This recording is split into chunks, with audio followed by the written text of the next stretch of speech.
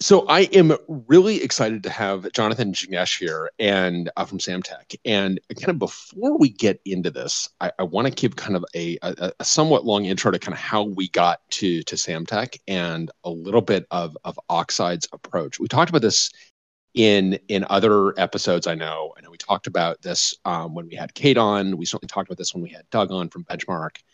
But our kind of view about the way we build this stuff is, to us, makes a lot of sense, but it is a little bit idiosyncratic. So when we know that we're building a large machine, much larger than we can build alone, and we are not really looking for, I mean, obviously we need suppliers, but we're really looking for folks that are going to partner with us more deeply. And so one of the things that we do at Oxide is we really differentiate between partners and vendors. And a vendor for us is just selling kind of undifferentiated things.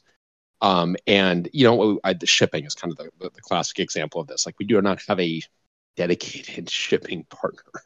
We just kind of ship on. Although actually, maybe like, what is the one that is it Pirate Bay? What's in the Pirate Bay? Ship?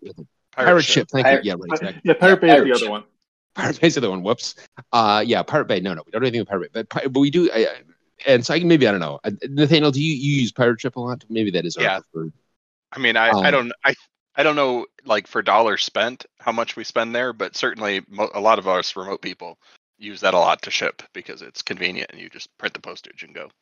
All right, well, it's kind of heartbreaking if this is going to be a really special relationship that we have with Pirate Ship, because we're going to have to find another example for something that is purely a vendor for us, but where we are really not differentiating. But for a lot of other things where we are really looking to go innovate with another company, we are really looking for a partner.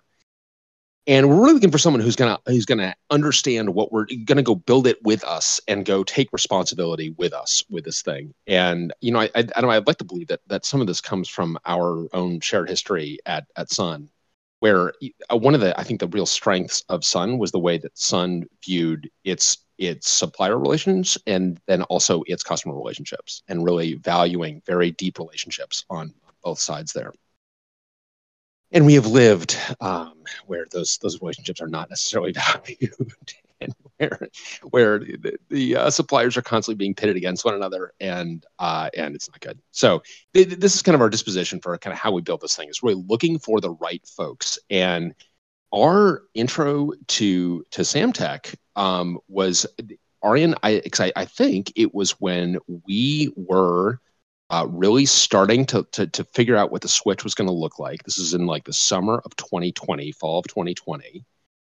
And this is the How Hard Can It Be switch, which we are learning is like, damn it, this thing is really hard. And somewhere along the line, Arian, you were beginning to look at how we do that SI from the actual switching silicon. We decided on Tavino at that point. But the actual signal integrity from the switching silicon to the actual QSFPs was actually going to be a real challenge. Am I remembering that correctly? That's kind of where we kind of start on this journey? Yeah. So with the thing I was trying to figure out was how do we push the ASIC as far back in the chassis as we can, so that we get it as close to the sort of the back, so that the cables in the back can be as short as we can make them, while still having fans on the back of the chassis. So the board needs to be at a certain height in the chassis. And then you'll have these QSFP ports in the front. And I was like, how are we going to resolve that? Because that is going to be an enormous slab of PCB that sits in this chassis if you do that all PCB. And so the idea formed to, or rather, I started looking at what sort of solutions are available. And I stumbled upon the flyover cable system that Samtec has developed, which is a set of connectors and then twin-X cabling that goes from a QSFP interface, or it can be like several different connectors and interfaces, to a connector using cabling, and then you can suddenly go a little bit further, because you like cabling has these types of twin-X cables have far less loss, much better performance than a PCB has. But more importantly, I could basically split the board into two, and I could place one board at a particular height in the chassis that was accommodating for the fans, and then the other board could be exactly in the center of the chassis, and then we could have QSFP ports on both sides of the board, so you can mate them belly to belly, as it's called. And then you would use these flyover cables to then fly back to the main board and land near the ASIC and then connect the two. So that's where we start. That was a solution that Samtec had developed, was ready-made, like visible on their website. So we reached out and started talking with that as a starting point, and then things went from there. Okay, so Arjen, had you heard of Samtec before kind of discovering this? Because I certainly had not. Like, my introduction to Samtec. Yes, I have, because of the sort of quintessential SWD connector. That's a very prominent Samtec part. So I'd heard of them before, and I'd seen some of their higher end cable systems out of sort of curiosity in the past, but never had a reason to design with it because I never had anything that would go that fast until then. And so you discovered this kind of this flyover design, and I just remember you sending me like a pointer to this video, and I was like, really? This is like, oh man, this is great! What a great idea! And obviously, there was a picture on the website, and it turned out later that we learned that it was Jignesh's work. There's a picture on the website that splits a switch into two pieces with flyover cabling from the front with the ASIC more located in the back. For cooling purposes, and we wanted to do that both for cooling purposes and to keep the backside backplane shorter. And so it was like, oh hey, this is clearly an idea that someone has tried, because if it is on their website, it must work. That may have been a leap of faith. I don't know, but it turns out it does work. But yeah, that's how we got started. And so then you reached out to Samtec, and again, this is not the company that we're obviously talking to a lot of folks, and I just didn't really have any exposure to them. But then something like very different happened. Namely, I don't know if it was Nate or whoever we got a hold of at Samtec, but the Samtec told you, like, we're going to ship a cable to you like today.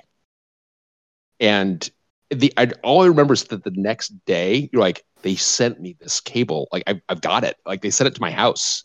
Like, I'm holding it in my hand. I don't know if it was quite the next day, but it was pretty fast. It was pretty fast. It was well, suffice to say, like, we were having a hard time, like, getting, like, and everyone else we're talking with, it's like getting bogged down with NDAs and all this other crap. And all of a sudden you actually have a company that's like, oh, hey, yeah, you want to build this like crazy thing? Like, let's just send you some samples. And you're like, are you, did I like pass out? Is this actually happening? Are you an apparition? Are you a friendly ghost? And they are known for sudden samples, right? They are. And so, and Jignesh and Jonathan, so maybe this is a good time to get you involved here, because obviously this is something that we learned is not an accident.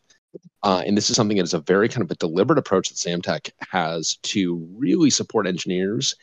And boy, does it pay off, because you generate some real fans. I actually got a photo that I'm going to drop in the chat. I know, Adam, you love having annotating podcasts with photos. I know it's your favorite thing. Best, yeah. And so I've got a photo of Arjen. This is like one of the great things with the pandemic, is it made it kind of easy to take just like screenshots of meets. And this is like Arjen showing me this cable, and it just like, this thing is like, I've got it in my hand now, and like, this is what it would look like. And it was really, really exciting and energizing. So Jignesh, I mean, this is not an accident, right? This is you kind of take a very deliberate approach to kind of getting engineers samples in hand.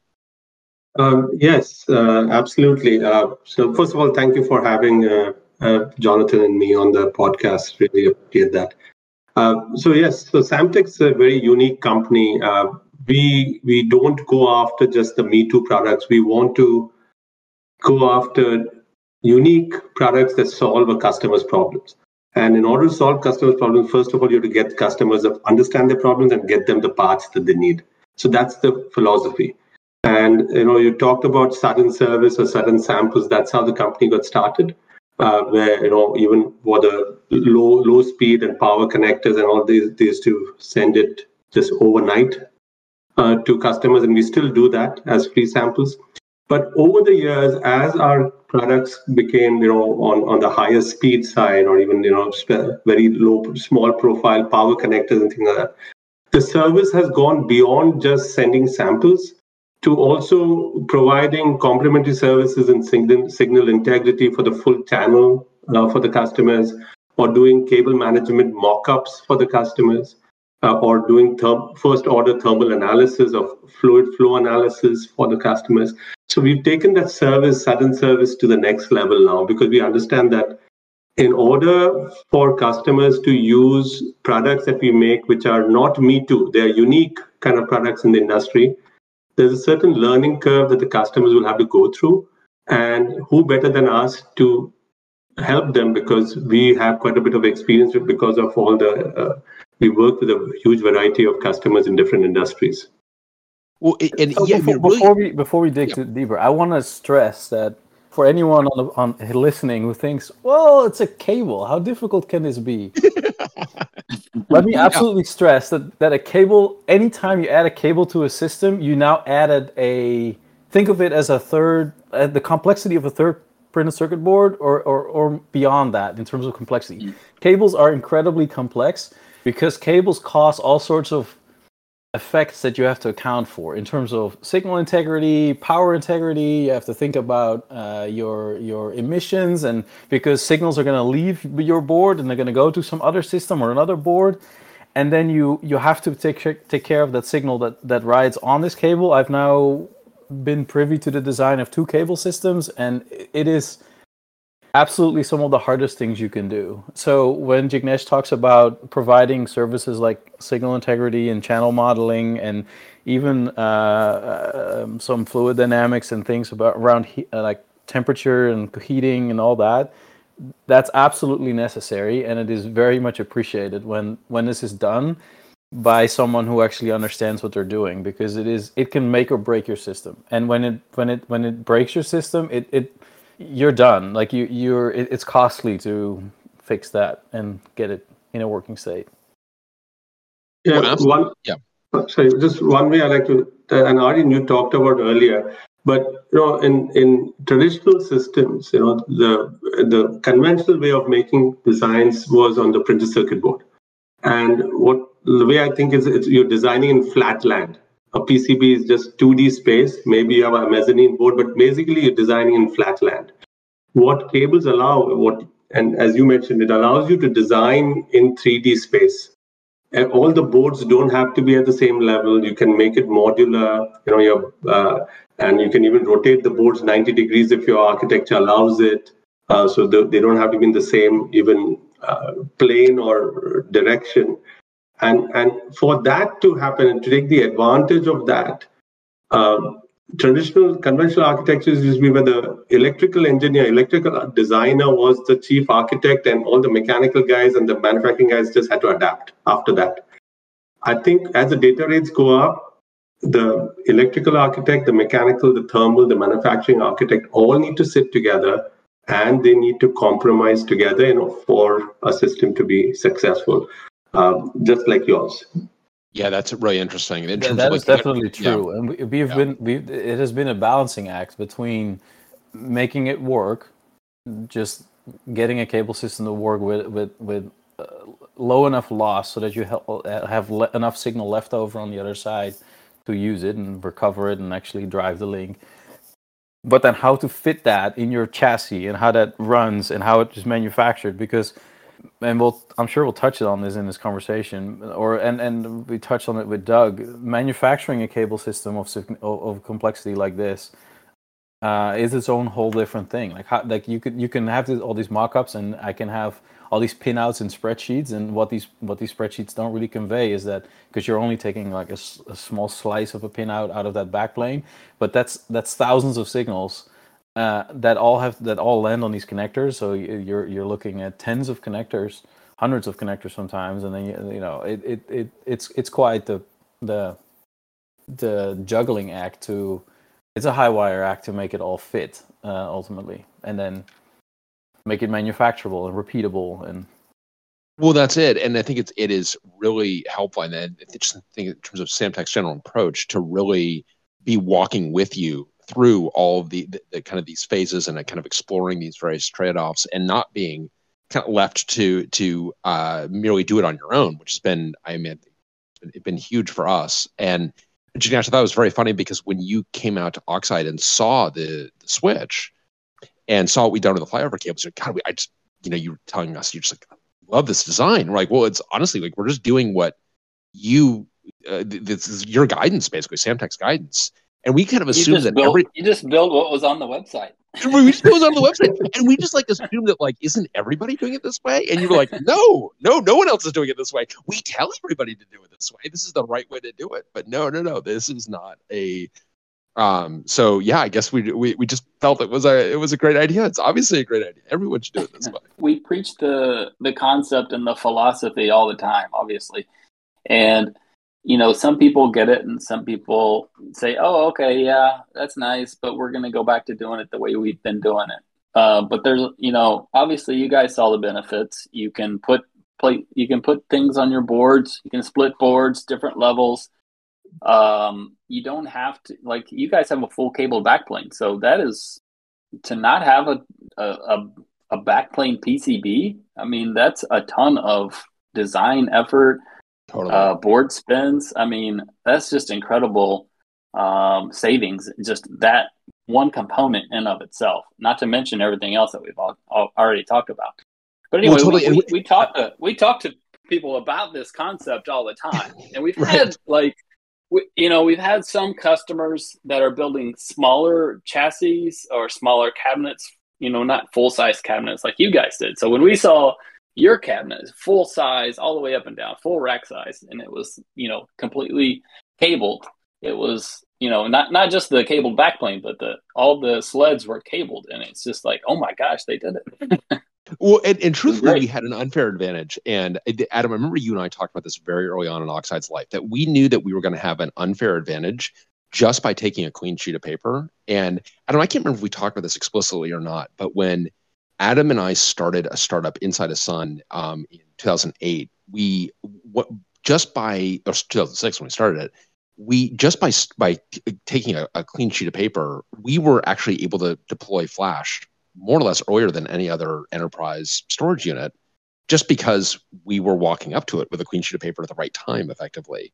And Adam, I can't remember if we talked about it or not explicitly, but I remember thinking like there's going to be some equivalent to that where we are just going to have the benefit of having the clean sheet of paper at the right moment. And everybody knows that like, hey, there's this way to do it over there that is the better way to do it, but no one has a clean sheet of paper right now. No, that's exactly right. And this is a perfect analogy for, Flash in 2008 was just changing and we were at the right place at the right time. And this is a similar example. And actually we've bumped into a bunch of other ones. We're just not having to pull along this long chain of legacy. Just let us do a lot less, actually. Totally. And being able to do, I mean, Aryan, you've been able to do exactly what Jignesh described of actually being able to innovate with respect to the switch. The switch is actually not one board, it's two. You've got this QSFP IO board that is then actually separated by an air gap effectively with these flyover cables. And the distance actually to the QSFP board doesn't hugely matter, right? We could, because once you're on the kind of the cable superhighway, it's the loss is all going to be at the it's all pretty minimal in terms, like it doesn't matter whether you're gonna like over those distances it doesn't matter, like it starts to add up when you go 3-4 feet, but in this case we're going I don't know 20 some inches, so it's not so bad. But so what's interesting though is that we started this because I saw that picture and I was like, oh, so Jignesh pitched it because of, I think the main draw was like a thermal. The thermal, that's properties. Because in a traditional switch, you have these QSFP interfaces that sit in the front, and then you need to put your ASIC like right there next to them because you want to keep those PCB traces as short as you can in order to stay within the loss parameters. And this is a real thing. 100 gig, 28 gig NRZ. It's a you don't have much, but then when you go to 56 gig PAM4 for 200 gig links and 400 gig links and beyond, the PCB is just eating so much of your budget. You have to be super close. But the problem is that all of these QSFP interfaces, all these transceivers, all have a pretty significant heat load. They start at like 3-4 watts, and some of them run up to like 6, 7, 8 watts. But you have to design for up to 10, so you have to accommodate potential like long range modules that can go all the way to like 9 or 10 watts. And so if you have this 300, 400, 500 watt ASIC that sits right behind a load of QSFP interfaces that is also 100, 200, 300 watts of power, you have a very large amount of heat, like in a super small space. So the thing they gave us was like, oh, you can put the ASIC much further in the back, so it's closer to your fan, so it's easier to evacuate the hot air that your ASIC produces. And I was like, well, that's a really nice feature, but I was more interested in keeping the signal path to the backplane short. But the thing that fell out of this was that because we now cut the board into two pieces, we actually defined an interface between these two boards, and these two boards were actually designed sequentially. They weren't even designed so much in tandem. I designed the interface alongside sort of the first board, and I had a pretty reasonable idea what I wanted to do between these two boards. So there's flyover cabling for the high-speed interfaces back to the ASIC, and then there's a bunch of low-speed signaling between the two boards to manage the power on that front I/O board. And there's a couple other components like LED drivers, and there's another 5 or copper ports on the front, and so there's some management pieces that are there. But what it let us do is it basically let us focus on the main board and get that interface done. And then once the main board was already fabbed out, so that was already in production, the PCB was on its way, and assembly was on its way, that's when I turned around and then we built the QSFP board that would attach to it. And we already started bring up of the main board.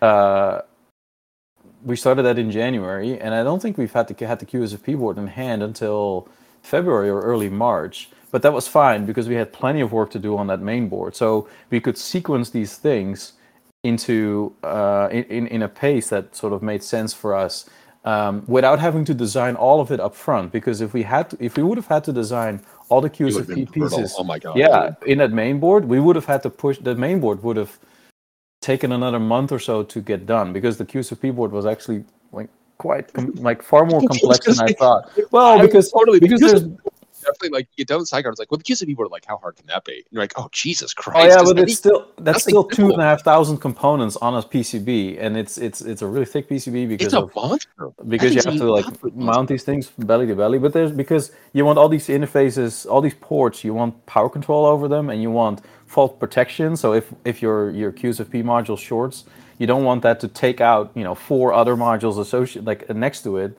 So because of a power irregularity or whatever, so each of these ports has a power has a little e-fuse that we can use to measure power, but also to control power. We can turn it on off, and it makes sure that if a module faults, it immediately shuts the module down without rippling through all the other modules in the system. So there's that, which adds all this stuff. There's all these ESD protection diodes that we need to put on there for various because these are exposed interfaces on the front, so you need all this protection. So yeah, that would have added easily. It took us a month and a half to get that design all done, all buttoned up before it was all done, said and done. And so the flyover cables were just huge to allow that to kind of be. Yeah, because you can cleanly cut that off. You can cut the interface between these two boards, and then you can sort of delay the. We were able to push the QSFP board out. But now the kicker is that we designed the QSFP, so the pinout in the flyover cables, we designed such that we can actually respin this QSFP board in a different configuration. So today, we easily support 32 ports on the front, 32 200 gig ports, but we can reconfigure this board with actually very minimal effort into 16 400 gig ports. And then we can use the same connectors on the main board to then fly these 400 gig ports to the main board and make those work without having to redesign the main board at all. That same interface would work. We basically would do half the QSFP board, but then with the QSFP DD interfaces so that we can accommodate QSFP DD modules. Or if there's another standard that comes out at some point, we can do a different form factor altogether. I have this idea of maybe at some point we'll build a QSFP board that has a GPS receiver on it so that you can do very precise timing for right, yeah. So not all switches in your network need to have that, but you want to have a couple that might have that, a couple per data center. And so we can have a special flavor of the QSFP board that has a GPS module built in, so that you can connect an antenna to it, and you can run GPS, and you can have an accurate time source in your network.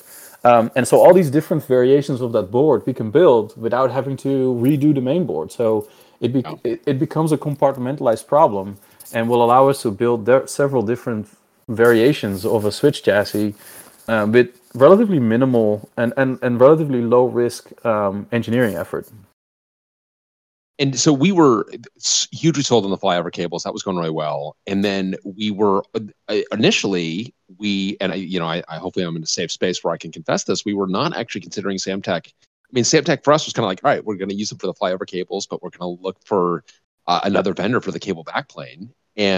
But as we were already in progress with that other vendor. We were already in progress with that other vendor. And to be clear, we were trying to get them from being a vendor to being a partner, but we couldn't get them there. Yeah, we couldn't get them there. But I heard that then Jonathan happened.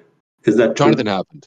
Yes. I mean, so the problem was that I was trying to get drawings for these backplane cables using XMX connectors, and we were promised drawings, and the date passed, and there were no drawings, and then we would try it again, and they would be there next week and the week after.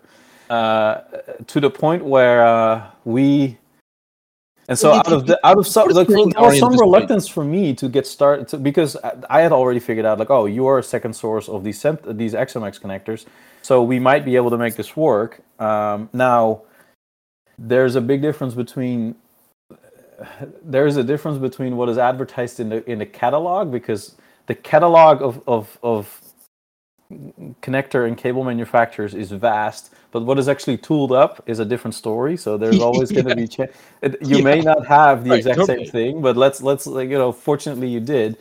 But I was initially a little bit reluctant to immediately jump ship, because that was a big gamble, I felt, and I didn't want to pit necessarily two companies against each other, because also that would have been splitting my attention, and I did not have much time to go, and because I was spending a lot of time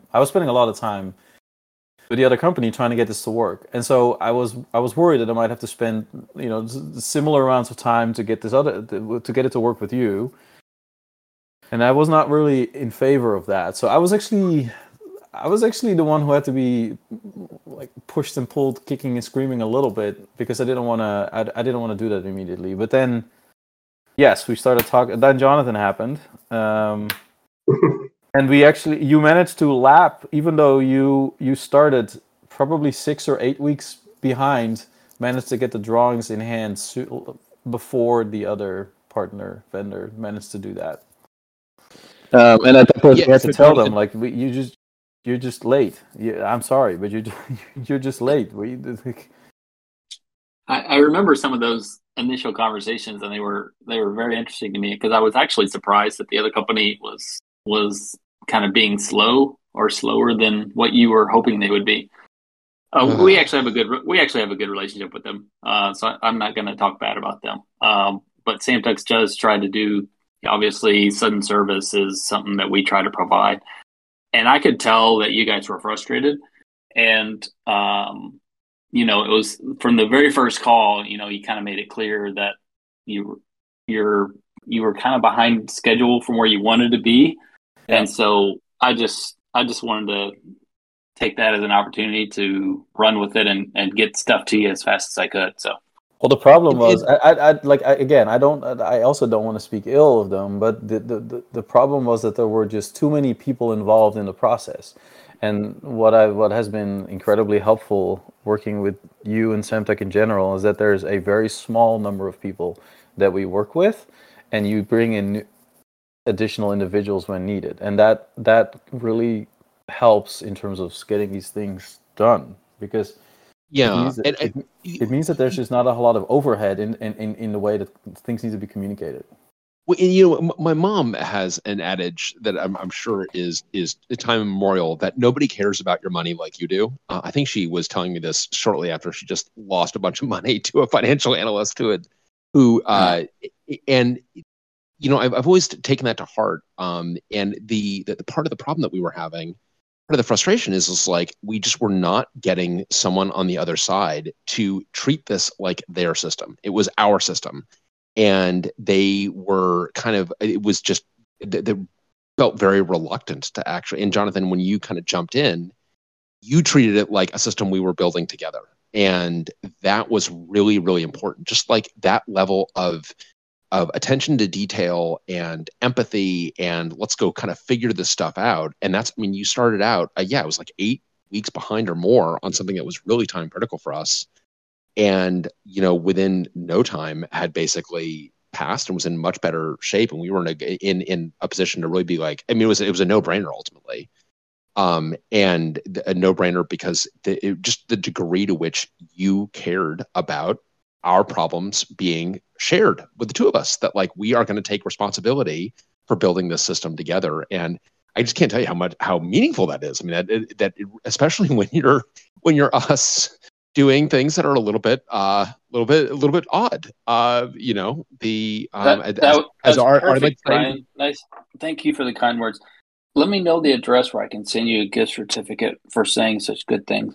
Yeah, exactly. That's right. If you could just make it out to cash, please. No. But and actually, honestly, the thing that is so interesting to me is when we look around the industry, and as we were kind of adding folks to the company that had been in, that with a lot of experience, like they came in with very strong relationships because you've helped them. Samtec, the larger Samtec, has helped them in past gigs. I mean, RFK, Robert Keith, really wanted to be here today, and he is, as you know, is a huge Samtec fan. The only reason he's actually at a graduation like right now, and even then he was like, so I made this at the worst possible time. Sorry, RFK, you're going to catch the recording. Even then he was like, well, let's see, when does the graduation start? I mean, there is a non-zero chance that RFK is literally they've got like pomp and circumstance, and he's on his earbuds right now trying to unmute himself to contribute to this conversation, because and that is not like a normal feeling for engineers to have but it really shows the partnership. And I also love, by the way, that you have now like set the bar for our expectation. And we had, let's just say a DRAM vendor that was trying to impress Oxide by coming by, bringing gifts. The problem is the gifts they brought were alcohol. And we're like, we don't want any of this. RFK's like, I want samples. That's it. Like, I don't know. I'm just bringing booze. Like, I don't know. Go take that home or something. What I want is samples. To build. Give me samples. Give me technical data. We need to get this done. Then we can drink. Yeah, there you go. Contraption. So what I wanted to say though is we've really enjoyed working with you guys. You guys are a very good partner for us as well. And, for all the folks listening, I think that it's important to understand that Oxide does a good job, and how they do a good job for us. They're buying cables from us, but they didn't just say, hey, we want this cable. Here's a signal map. Give us this length. Give it to us. Go.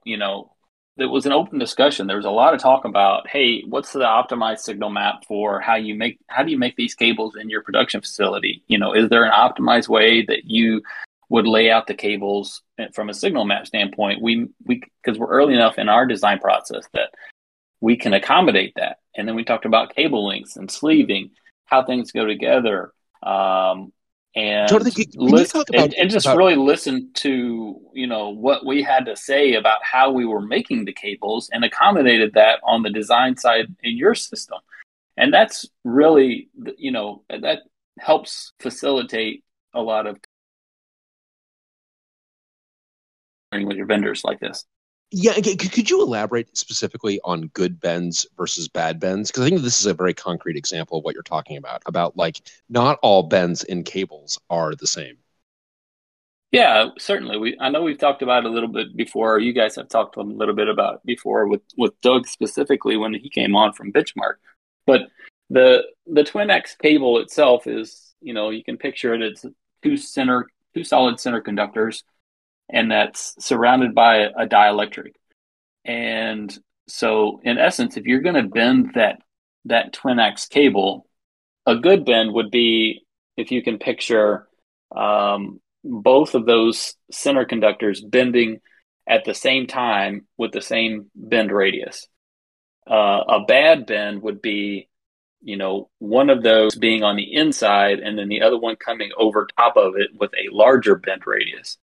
Because in that case, the bend is pulling and pushing on those center conductors relative to each other, because one of those radius is smaller than the other. And is so that a mechanical issue? We call that it's both.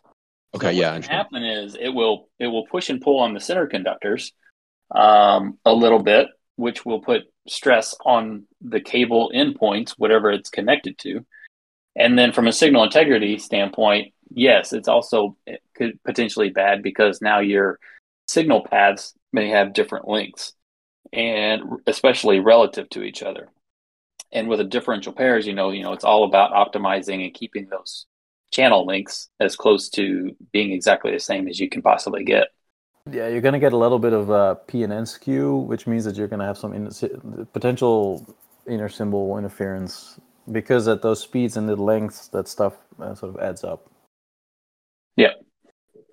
I mean, in the grand scheme of things, it's very, very small. And because of the construction and how we make our cable, I'd say it's minimized. But, just like Arian said, I mean, you're getting to speeds where every little bitty thing is starting to count. So yeah, it's doing the little things that are setting you up for success, as opposed to finding the needle in the haystack when something goes wrong. Totally. And one of the things I feel I've learned on this is, like, you just want to be nowhere near your margin. I mean, you want to make sure you've given yourself lots and lots of margin. It's kind of like the Visa bill. Any little loss in signal is going to add up, and all of a sudden it adds up to a total loss of signal, and you've got no way to kind of get that back. It's really hard to get it back. Yeah. So, Jonathan, do you want to elaborate? And I know we talked a bit when we had Doug from Benchmark talking about cabling backplane. We talked about this episode that we had at Benchmark, where we were getting some dropout rates in our cabling. And could you talk about that from the Samtec side? Because I was actually, even being loving our relationship and being super positive about Samtec, I was actually taken aback by just how quickly you all jumped in on that. So could you describe a little bit that problem from Samtec's perspective and kind of your approach on that? So I think you're asking about the cable where you were having signal integrity issues, and Arian and we were in Oakland. We found these cables we had some damage in these cables where, like you said, because of stresses, the solder joints had cracked because of the way that we'd assembled the rack, and we didn't know yet how to treat these cables properly to make sure that you don't get that. And so unfortunately I wasn't able to make it, but you joined Doug and Robert at Benchmark in Minnesota to think this through and figure out how to do this better. Yeah, I was out in the Bay Area. Oh man, was that DesignCon? Yeah, that was a DesignCon time. Yeah. Yep. Yeah, and I was able to go out and visit some customers, and Oxide was high on my list of people that I wanted to come see, and it just so happened that I think leading up until that point, there was a cable or two that was showing signs of signal integrity issues, and so when I got there, I started talking about just like we were talking about this bending cables in the right direction. Making sure other things like you have generous bend radii, not putting wire ties on until the very end of the process, so that you're not trying to connect a cable that's wire tied somewhere and you're pulling, you're pulling the end of it while it's wire tied tight somewhere else.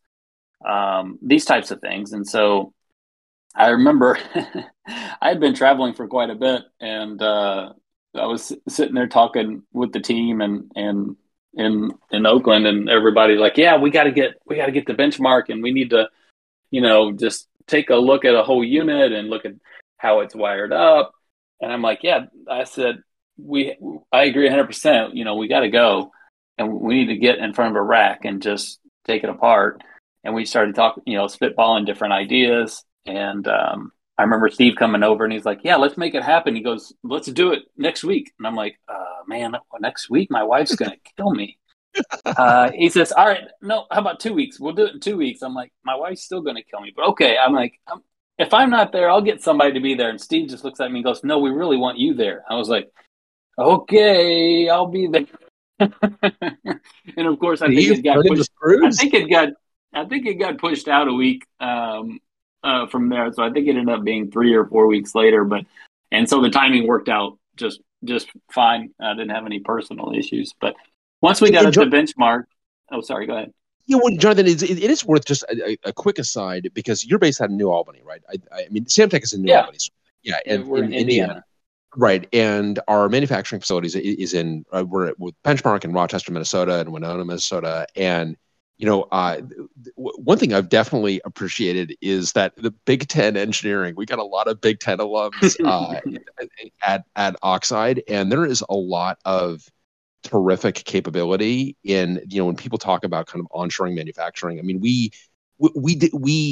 that wasn't a kind of a policy position for us. That was much more of us being pragmatic and finding real partners, and those partners just happen to be onshore.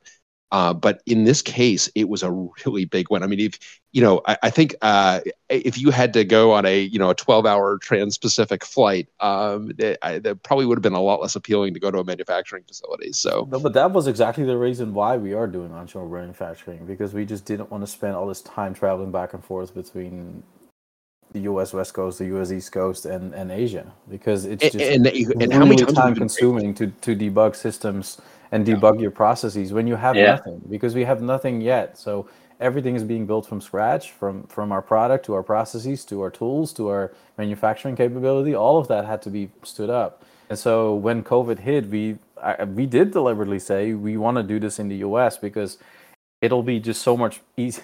It'll be so much harder to travel to Taiwan or to China every time we need to do something. And again, Robert RFK spent so much time in China that he was like, I don't want to do this again. Like and which I'm really glad we did, because really glad we did. Oh my God, can you imagine? I actually think that, a little bit of a side thing, that in our case, onshore, like manufacturing in the US is actually cheaper than doing it overseas, because not losing all this time and not having to spend all this back and forth and traveling and all of it basically to make this happen. That has saved us time and money, and therefore I think it is a more efficient solution. Of whether that's still true in the long run when you start shipping many more units, we'll see, but at least for now it is very well. That works for us very well. Arjen, it's so good to hear that. I think if it's a very labor-heavy, anything that's extremely labor-heavy, then of course you want to be in the lowest cost place as far as manual labor is concerned. But when you design things in a modular fashion, where things can be reused, where the whole assembly process is optimized from when you start from scratch with a piece of paper, as Bryan mentioned, I think things can be designed in a way where you could easily manufacture this very competitively in the US, especially in the Midwest. Well, totally. And you think, like, Nathaniel, I mean, how much time have you spent? I mean, obviously, okay, too much time in Rochester, but like that. It's too much time. No, we've had an engineering presence there almost continuous for the last 6 weeks. And like, you just probably couldn't pull that off overseas. Yeah. And like with a few of us who live in the Midwest, it's, a few hours over there. So in an emergency, it's, you can get over there for a couple of days. And I mean, if you're going to spend a couple of days traveling, to get somewhere else, it's not really an option to go for just a couple of days. Well, so yes. And if you are at larger firms, like for example, I was working on Oculus products before. We had engineering presence at the factory in China, but it meant that those were individuals we hired in China, were located in China, and still a significant portion of our team was traveling for every build to be present there. It was a huge amount of extra the overhead is the wrong word. It's like it puts a real strain on the team, and for a team this size, it's just not feasible. So yeah, anyway, Jonathan, a long way of saying we were really appreciative in that moment of having that. It was easy for you to really get to the manufacturing facility and look to see, okay, let's sit down, with production engineers and with our mechanical engineer, with Doug, and really kind of figure out like what's going on here to figure out how is this damage occurring. Yeah, absolutely. Yeah, and I didn't finish, but we took the cables back that were suspect and basically tore them down, looked at them, and the solder joint you could tell had been cracked, which is evidence of pushing and pulling on those center conductors and just overbending or putting too much stress on them somehow. There's no real telltale sign, but other than just too much handling, if you will, is what we had kind of come to. And so that was, well, your reason that we thought it was so important to get up there and go through a system with you guys. In your latency from actually taking those damaged cables and actually getting them, I think getting them imaged, like you X-rayed them or not, but getting them imaged and inspecting them and how frustrating. For so many things that I've had, Adam, how many things have we had in our career that gets sent back to a manufacturer only to be told that there's no fault found? Yeah, exactly. And it gets so frustrating to hear over and over again, there's no fault found. So and it just feels like, are you actually like trying to find a fault in this thing, or are you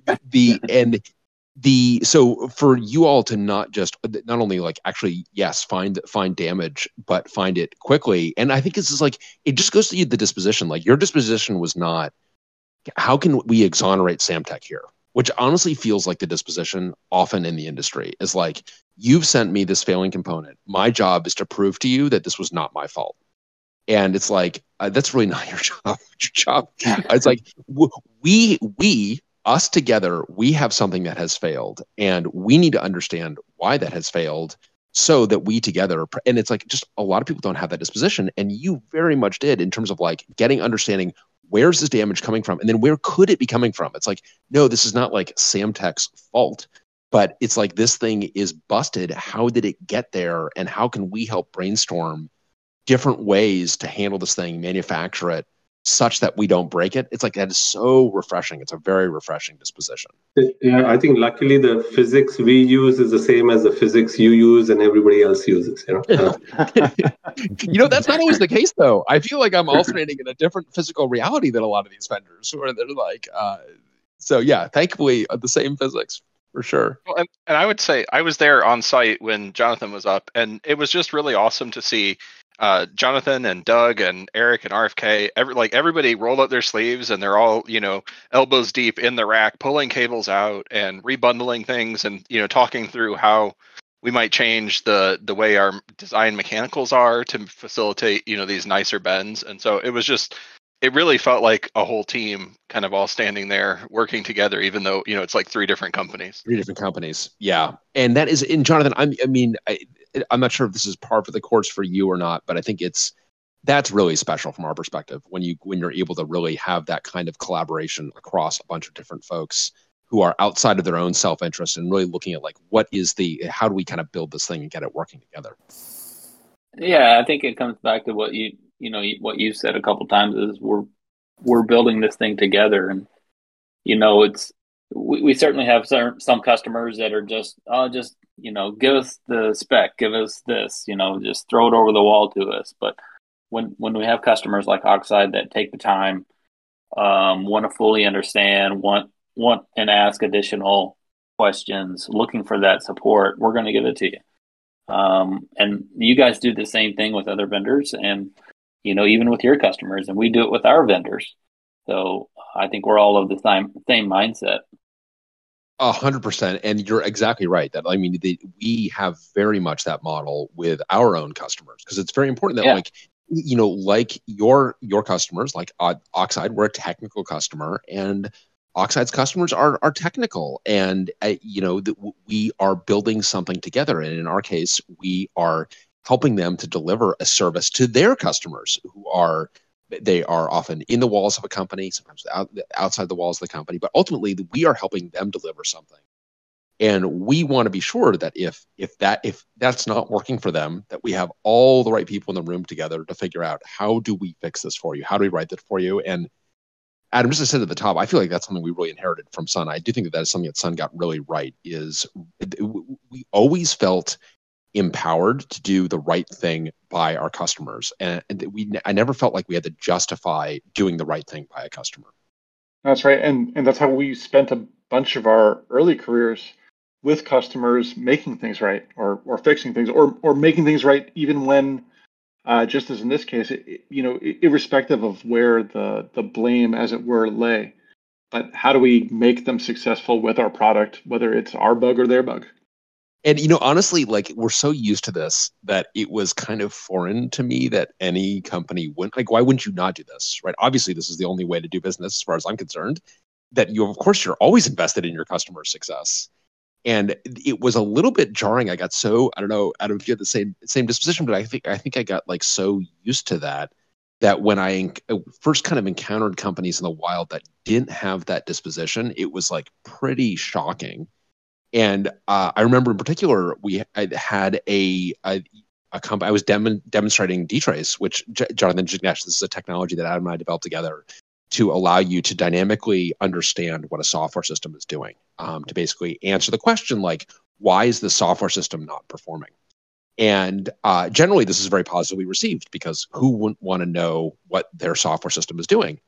But this particular customer received it very, very poorly. And in particular, they didn't want their customers to be able to run this on their software to understand how bad their software was. And I can review in this meeting or not. This meeting did not go well. I was not really braced for a customer. In particular, the customer was like, you have to disable dtrace on my software. Like, I will not support my software on your platform until it cannot be instrumented with dtrace. Which was not something that I'm sure that was a good opening salvo. I'm sure you toned that down afterwards. Yeah, I don't think I've ever had to be escorted out of a meeting by the sales folks it just did not go well. It went really, really poorly. In part because we had spent the first half of the meeting where they were trying to understand why their software is performing so badly on us. And it's because they were shipping a debug binary with debug symbols. Mm-hmm. And it was when but they told me like, sorry, like we can't rebuild it. We can't optimize it. And it was when they told me that they wouldn't certify dtrace that I volunteered that I was going to write a tool to allow their customers to extract their source code from the binary because it had all the stabs information. Like the source code was all in there. Yeah. That sounds like the right time to escort you from the room. Yeah, you clearly learned a little bit, but so to do bring that back though. Yes, right. Like right, I think that a lot of companies don't necessarily do this on purpose. It's not that they don't want to help their customer. I think that for some reason in a lot of places the people don't have the ability to do it because either the information or the knowledge is spread so wide and but not in a positive way that it's difficult to actually find the people who can and bring them together to solve a problem, let alone if you have to do this with 2 or 3 companies. And then there's a bunch of politics involved with all that, which makes it usually like adds a whole other dimension to it. And so therefore, the only response that a company can then have is like, this is not our problem. This can't be our problem because, of course, we designed it properly. Because if it was not like if there is a problem, then they don't have the ability to figure out what is wrong and how to fix it. Which is a pretty bad place to be in, obviously. But I'm willing for a lot of places to not have it be on purpose. I think this is just sort of like what happens. This comes back a little bit to the other cable manufacturer that we were trying to work with. It wasn't that they didn't want us to succeed in that sense. It's just that they were in their way of having too many people involved to even get a set of drawings out and to give us feedback on a pinout and on how this mechanically was going to fit. It was not that they didn't want it because they clearly wanted our business, I think, or at least I hope so. But they just couldn't figure it out between all of them. Yeah, totally. Yeah, and what's unique about Samtec in that case is, says Jonathan is actually the product manager for all backplane products. Right, and I'm a technologist for multiple of the high-speed products. We don't only give internal direction on what the next generation architecture should look like, but we're also involved with custom issues on existing, because if you understand the problems that you have on existing products, and we can't deal with all the customers, but at least leading customers, then we can design next generation better. And usually in the other companies, it's not the same person doing both. And that's the issue. Amen. Yeah, that's a critical piece. That's an important point, yeah, Jignesh. You need to be subjected to your own decisions and the consequences of your own decisions. Yeah. Only then will you learn how to improve, like how to make your product better. Yes. Well, and this is something that I believe very, very strongly in, that you should take responsibility for your ideas all the way from that initial ideation all the way to actually running in production.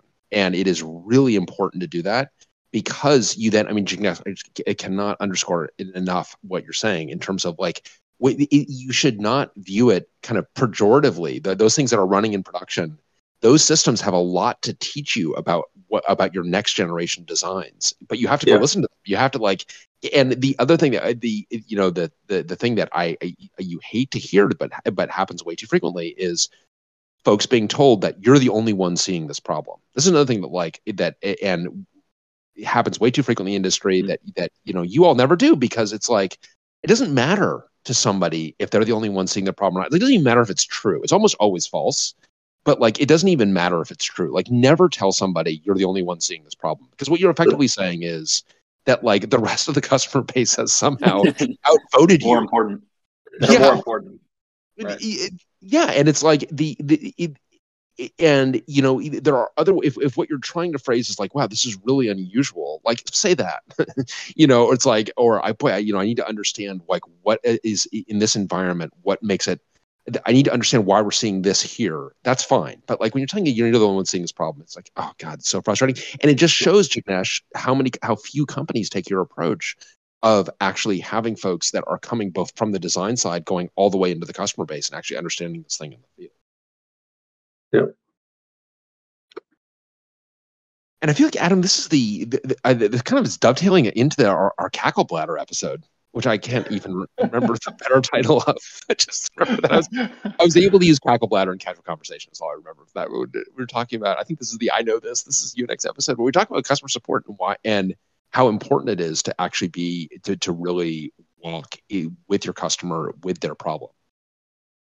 I think it was interesting. Like, some of my very early conversations with Oxide, I had a couple like one-on-one calls with Aryan after I'd sent him some samples, and I think they were just like mechanical samples that, like, even down to the component level.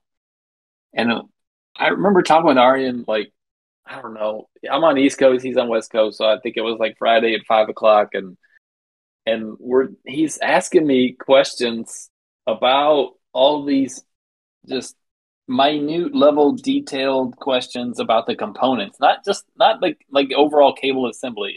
It's like down to the copper that we use. And I was just blown away, because I think at one point I told him, and this is still true, I don't think I've had any other customer ask me the level of detailed questions that Aryan has asked me about our cables. Really? Interesting. Yeah. Wow. I mean, I don't get involved at some of the. Jignesh is like more of a technologist, if you heard him say that in his title. So he gets involved in like some of the super far out conversations. I'm just a lonely old product manager, but still, I talk to customers all the time, and I still have not had that level of detail. And I guess where I was going with that is that's just the level of, the level of detail that Oxide goes into, and I'm sure you do this, and I know you do this with other vendors too, and that's helping out that partner relationship, kind of closing back up to that loop, and that's just so important. Well, it has a very specific reason why I asked those questions, because so I took all your samples and took them apart. I cut things open. I pried out those little metal tabs that go in the side of the connectors, and then took all the wafers out and looked at the wafers and scraped some of the wafers off and desoldered some pieces. Because one of the things I really don't want to have happen is us designing a cabled backplane, and at some point a customer coming back and be like, hey, we don't trust this cabled backplane because we see failures. Or we've had some of these conversations already with some of our customers or prospective customers, and the first thing they hear when they hear we're doing a cabled backplane, they have in mind these connectors with straight pins, and they think about bent pins and how one unit goes from one slot into the next, and as a virus goes through your rack, and you bend everything, your cables, your connectors, your chassis, like all of it is at some point broken. And so I really want to make sure that I understand how this thing works mechanically, electrically, so that we make these decisions appropriately, and that I can ultimately stand behind this design, because I just don't want to be called out of bed at 3 a.m. because these cable systems have failed. I've done enough pager duty at this point, and so I don't want you to either, because you'll probably call me. But it has been really helpful because for example, there was a particular engineer or a particular person at a particular prospective customer we're talking with, and this person kept on pushing back on his cabled backplane, and I made a short presentation specifically for him, explaining how the XMX connectors work, and how you have these counter opposing fingers that then that insert and that basically get pushed away from each other, and that's how you get tension between them, and that it is very difficult to, if used appropriately, to get these connectors to be bent, or these fingers to be bent, and cause problems in other connectors that like where they are mated. You may not have a connection when these things. If you bend these fingers far enough, then sure, your connection won't work, but it won't damage other connectors that you're inserting these into. And so, being able to explain that, and being able to, I took these things apart. I've looked at this. This is how it works, and then we worked with Doug to make sure that our mechanical solution has enough float in all the directions, so that when these things mate, that they mate appropriately, not too fast, they mate far enough, all that good stuff. Because I just wanted to make sure that we really dotted our I's and crossed our T's here, because we're betting the farm on this. Yep. There's no going back at this point. We can't. And you were talking about a backplane made out of PCB material. We just can't. There's not enough signal integrity. Like there's not enough insertion loss budget to do this out of a PCB. Yeah. It is going to be this or bust. Yeah, I think now you're hooked, right? As in, once you design with cable, you're never going back. So it's. Well, actually, now I want the next thing. I want a fiber optic link, because then I can't push copper much further than what we're going today. I will disagree with you on that, and we can talk about it some other time. But yes. Copper. Every time people say copper has at every data rate, people say that's the end of copper. Now it's optics and so copper. Let me put the asterisk here. Unless we can move the connector closer or even onto the package of the ASIC itself. If you can do that, then suddenly we have 7-8 dB extra loss budget, and then we can push copper again further, higher later. And Samtec already has one that we got our first engine samples now, where the density of that connector is better than even any silicon photonics engine that is available in the market. So just to give you a perspective, it is 64 differential pairs. So think of it as 32 TX and 32 RN in half-inch by half-inch footprint. So can you elaborate on that a little bit, Jignesh? Because I think this is a question that we do get from time to time. People are like, well, aren't optics the right way to do this? Right? Actually, like, not. It's certainly not right now. It's copper. And I think that you're saying that like people really underestimate copper, and that everyone says that kind of copper is going to disappear, but actually, could you elaborate on that a little bit? Like, why is copper still like the right way to build these kinds of systems?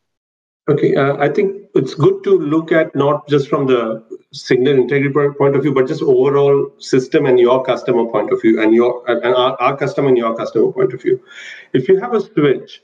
What the current front panel, like QSFPs and DDs and OSFPs allow is for you to ship a switch without optics in it, for example, or for people to without optics, and then the customers can put whatever optics they want in it. So customers will always prefer to have front panel optics if possible. That is one. Yep. The second one is what Aryan talked about earlier with the current things where you don't want to keep your temperature sensitive optics very close to a high powered heater, aka the chip. So if you can separate the two, the life of and the reliability of the optics is significantly higher. there is an Arrhenius law which says, as the temperature increases by 10 degrees Celsius, the laser's reliability decreases by 2x. So you want to keep the optics as lower temperature. So there are reasons why you want to keep optics away from the chip, right? And copper is just a dumb passive. Copper cable is just dumb passive. They can withstand the same temperature, if not higher, than what the silicon can. And so if you can do that, I think people will try to, if there's some technology that allows you to do that, to still have front panel optics, they will still go for that. So there's that. Then the other part, the big part for me, is power consumption, because the reason you don't do optics is because your chip inherently has copper signals coming out of it, because that's like there's there's bumps under your like, if you go like the die itself has pads. There's bumps on those pads. You go onto a package, whatever. That is copper by definition. So if you go to an optical engine that is off chip or even on package but still off die, now you're spending power to go from one interface through a little bit of substrate or whatever that is into an optical engine, and then that optical conversion process obviously costs power, and then you go out. So that usually because that will lose against any if you have a passive copper solution, then yes, that will always be more power efficient, because you don't do that conversion. Now that might change a little bit once you start talking about these integrated photonics that go on the chiplet on the package. I've got Adam. I have silicon photonics on my bingo card. I assume you do as well. I'm not sure. Do you have bingo? Bingo for me, for sure. Okay, exactly. So this is where you would integrate the photonics into an actual chip piece that then goes onto the same package as your ASIC. And now some of these equations change a little bit, because you can use the lower power interfaces between the two chiplets. So you're talking now stuff like what you see AMD do with their chiplet designs for their CPUs and their GPUs, and I don't know whether that changes enough, because you could now potentially shave off the SerDes and not do this conversion twice, and now you could do it in sort of one step. And so I don't know. So at some point there is a crossover point where that starts to make sense, but then we would have to start thinking about how to blind mate optical links, which is I think doable. Just it's all sweat and tears to get it done, and money. Right, but the PowerPoint is also a really good one, because it's like, and I know this is a concern that Eric had when we were going to compliance, that we are not going to have thermal monitoring on those QSFP ports, and we're going to burn the thing down. And you look at like the potential power consumption of those things is really high. So this is actually, I mean, as you said already at the top, we got potentially like 300 watts out there in ports. So it's Jignesh, it's a good point about that. Lasers are actually, as it turns out, pretty power hungry, and there's a real power argument to be made once you're already in copper. So staying in copper, if you possibly can, is going to have a bunch of wins in terms of thermally and mechanically and so on. Yep, and to your point, right? If you can convert directly from the package itself, that saves a lot of loss. And the other is, can the copper cable, the Twinax itself, be made lower loss? And the answer is yes. Our next generation cable, Jonathan talked about that it has a dielectric around the two copper conductors. It's a solid dielectric right now. Mm-hmm. And so what we are we're calling it Twinax Air, but basically what we're doing is we are putting air voids in that solid dielectric, so that the net dielectric is significantly lower. So the loss in these cables will be around 20% lower than the current cables. Wow. So as you go to the next data rate of 224 gig, that's where the next generation cables will start becoming more and more. So we're basically trying to recreate the ideal physical model that we're all being taught in school, or that you're being taught in school, and then or like suspend two copper conductors in absolute like space in like a low temperature vacuum speed of light right. sort of modeled. deal. Yes. Yeah. Nice. We finally have that frictionless surface. Yes. Yeah, and so we have our first engineering samples of those type of cables already available. And just very on brand. It's like and actually, if everyone looks under their chair right now, you'll see that Samtec has already left a sample for you. You get a sample, and you get a sample. This is the Oprah Winfrey of you get a sample. That is honestly amazing that there's another 20%. I mean, that's a huge difference in kind of again, Aryan, you made this point earlier, but like, cabling, like how complicated can it be? It's like actually really complicated and really important. Yes. And really important because it's like, boy, you think of that 20% loss that has a 20% improvement in loss has got ramifications for power. It's got ramifications for SI. It's got all these ramifications up and down the system. Because the 20% is combined with, because every generation of these systems, the receivers get better, meaning the receivers turn more and more into radios, meaning they're bigger because you need more silicon and you're actually using analog circuitry a lot to make these receivers more sensitive. Meaning you're spending more and more of your silicon area to do this. So this is another reason why chiplets at some point become such an interesting thing, is because these analog front ends that you want in these SerDes have very different silicon properties than your digital logic, which is like super small and you want the latest node, but for your analog circuitry that doesn't really work all that well. So there's a different trade-off that you need to make. So at some point cutting these in different pieces and fabbing this on different nodes in order to basically get the best out of each of these interfaces, it will become important.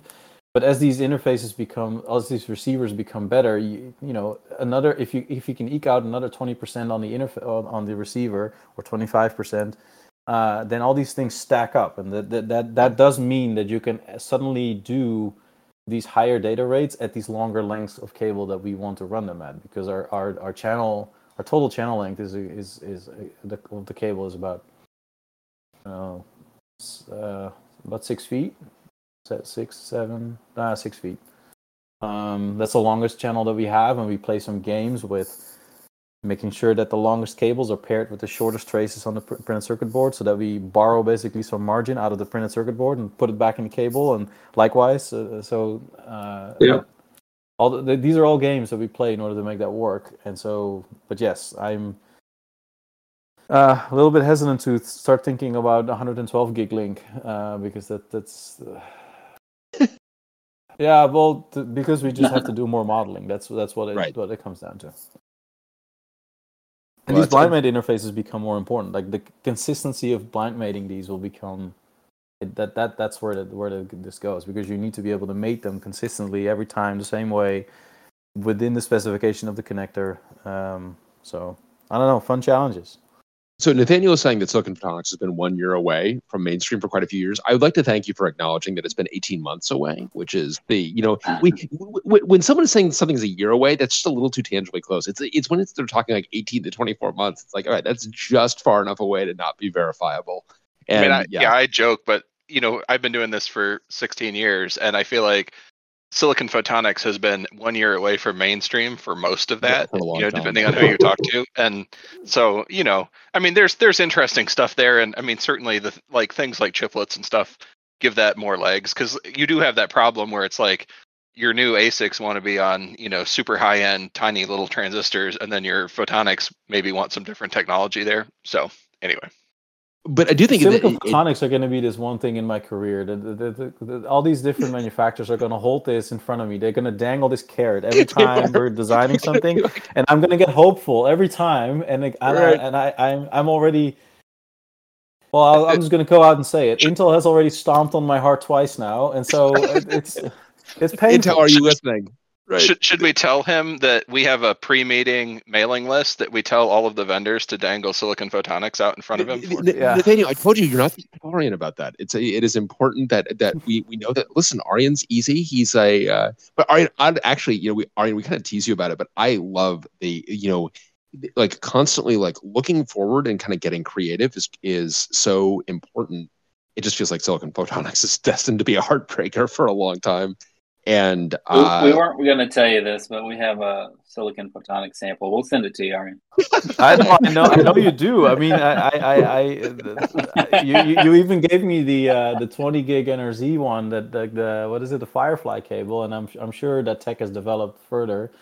But what ultimately the important bit is, for that, it's like, honestly, for silicon photonics to really work and to go somewhere, it needs to go on package. It needs to be paired with the die, like on package, not as a separate optical engine that you still need to get through the PCB, because that by itself, you're going through the BGA package, the balls into your PCB, back into your optical engine. You've already lost like the game. Like at this point, like why bother? So, which means that the only way this will happen is if we can figure out how to get this on package. Which means that we need to get the switch ASIC vendors we need to make board.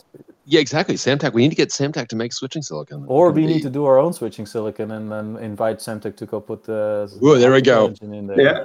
So maybe we did drink that booze after all. I thought we gave it back, but apparently, exactly. So first of all, I think Oxide is the perfect partner for Samtec. I think the DNA of both companies are very similar. So I think that would be a great partnership. And also for the 224 gig, I'm not even talking 112 gig, and that Firefly connector that I talk about that is co-packaged. We are partnered with quite a few of the major chip makers and a customer of theirs, because it requires all three, a system vendor, chip vendor, and connector vendor, to work together.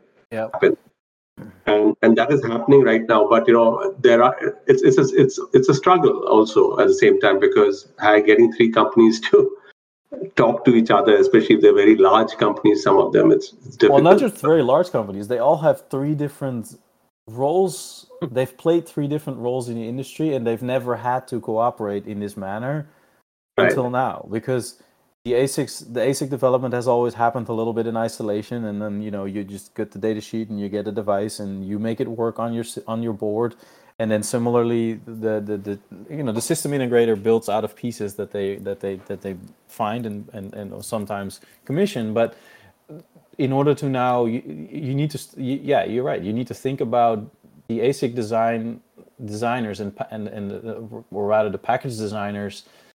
That needs to be planned, but that means that you're now subject to these like 5 or 6 or even 10-year cycles that these ASICs are on, and now you need to intercept that, and your system integrator needs to intercept that. This is going to be really interesting. How I wonder if this is actually going to be cause for some of this stuff to slow down, because some of these partnerships, I don't know if they will be able to get done. To be quite. So I think that's where the customer, a company like yours, actually has an advantage, because you have not constrained yourself by the form factor of a 1 RU switch, actually, right? You call it OU, right? You have it as a OU and a half, like half width, and so you're defining your own Oxide unit. Form factor, Oxide unit. You're defining your own form factor so that the overall architecture makes sense. And I think that's the approach that needs to be taken overall. And so you already are one step ahead of most of the system vendors in that case.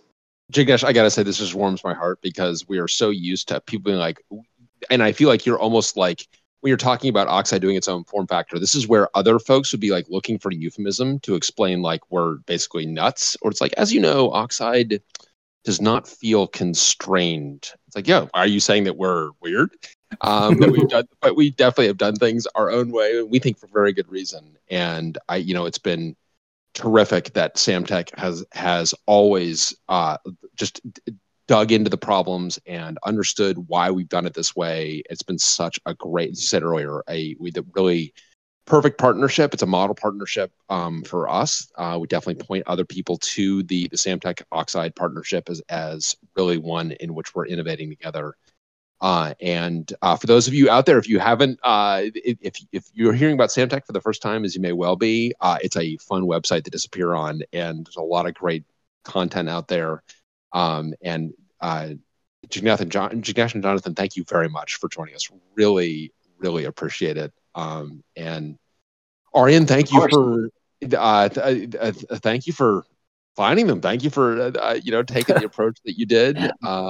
And it's been a lot of fun, and it's been a lot of fun to go actually go build this thing together.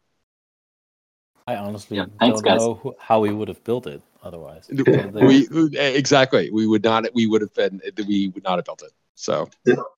Yeah, thank you very much. And I'm based in Santa Clara, and we have a lovely demo room that shows how all these different architectures can happen. Anyone wants to just stop by, we can do a quick lunch and learn for anyone.